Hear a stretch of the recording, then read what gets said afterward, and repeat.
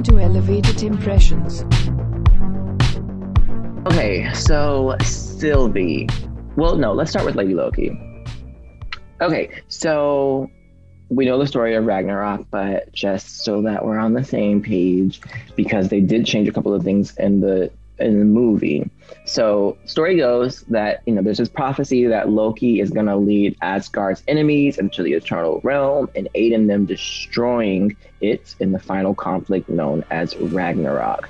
So this is something that I didn't know. I gotta be honest, I'm not really a huge Thor Loki fan, so I don't know too much about them. So I have to do the research. So I just found this out. I didn't know this, that Ragnarok Ragnarok is like this circle of, or the cycle of life and death in Asgard. So like they're born, they live, Ragnarok happens, they're reborn, they live, Ragnarok happens, and over and over and over and over again. So snakes eat its own tail. So one day, and like these people are like this council of people, they're called those who sit above in shadow. They kind of like make all this happen, make sure this cycle continues on and on and on again. So when Ragnarok happens, they are in charge of the rebirth and making sure everything just keeps going. So one day Thor finds this out, long story how, but finds it out and decides to end the cycle by destroying the loom of the Fates, which destroys the connection that those who sit above in the shadow have over the Asgardians. But because this happens, they're unable to continue the cycle and have them reborn and whatever, because everybody dies. And anyways, eventually Thor goes back to Earth and summons the Citadel from Asgard to Earth in Oklahoma. But he's like, this is not good enough because Asgard is not Asgard without the Asgardians. But then he meets somebody who tells them that the Asgardians are still alive. They've been reborn in mortal beings. He just has to find them and unlock them, type of thing. So he finds Heimdall, and then unlocks him. And Heimdall tells him that he senses a darkness out in Arizona or some shit. So Thor goes there and he finds a bunch of Asgardians trapped in these mortals, and he finds this woman who's like, I know you, you're Thor, yada yada yada. So he frees them, everybody's gone except for that woman who says that he knows him, and then he recognizes the body. It's Sif. You guys remember Sif?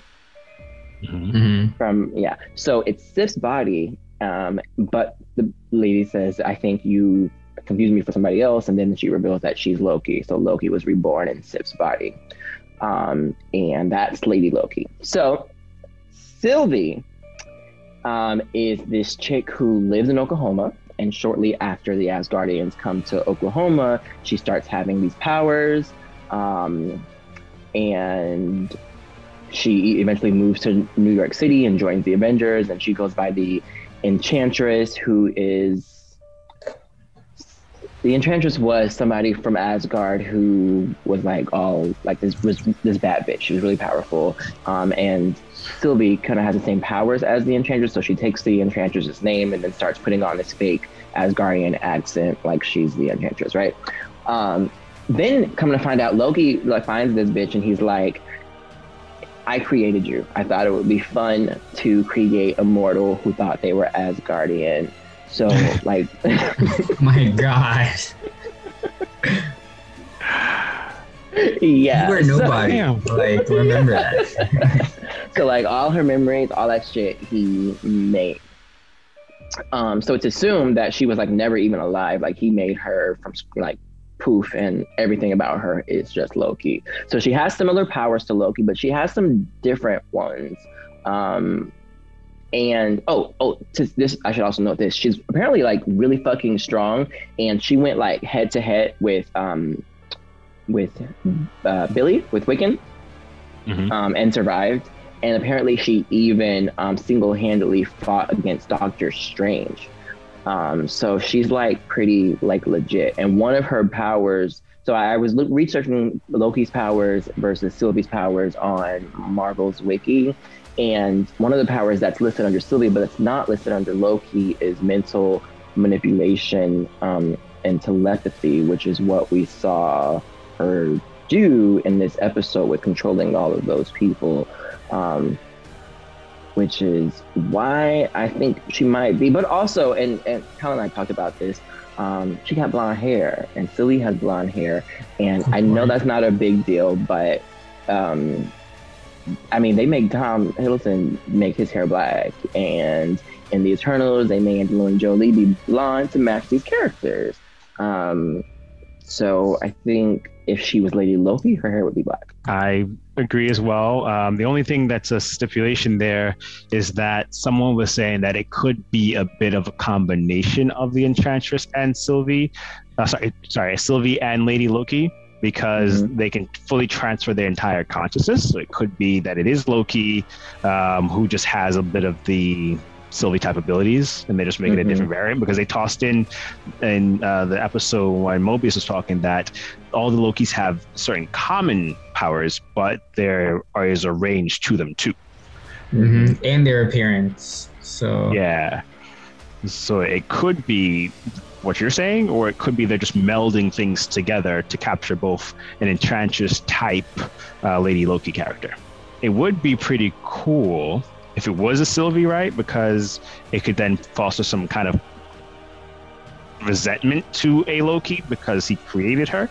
And that could, and I think that might be why she was disgusted when he called her Loki. Like, bitch, don't call me that. Or this could be a Loki that was reincarnated and went through some shit and don't feel like a Loki no more.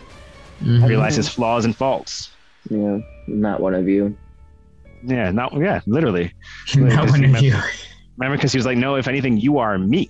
I still don't get that part. Now, that's the part that would make me believe that she was Lady Loki, because, and like I said, Loki is reborn into, Sif's body and is Lady Loki then. So when she said, if anything, you're me, I could get that because she's already been where he's at, I guess, technically. Yeah, this is the reincarnated one. Yeah. This is the one that died and was reincarnated into a human body and realized that everything the fuck he went through was fucking pointless. So why do I want to be Loki anymore? I'm just going to do what the fuck I want. But, all they do is fucking play games and lie. So they probably put both of them lines in there just to fucking confuse us. That's what I was thinking. I was like, I think they purposely added one of those lines to have us thinking, well, and they probably put Sylvie in the credits too, just to fuck with us. The credits thing I think was on purpose. But apparently, according to IMDb, there's a young Sylvie in episode 4. Interesting.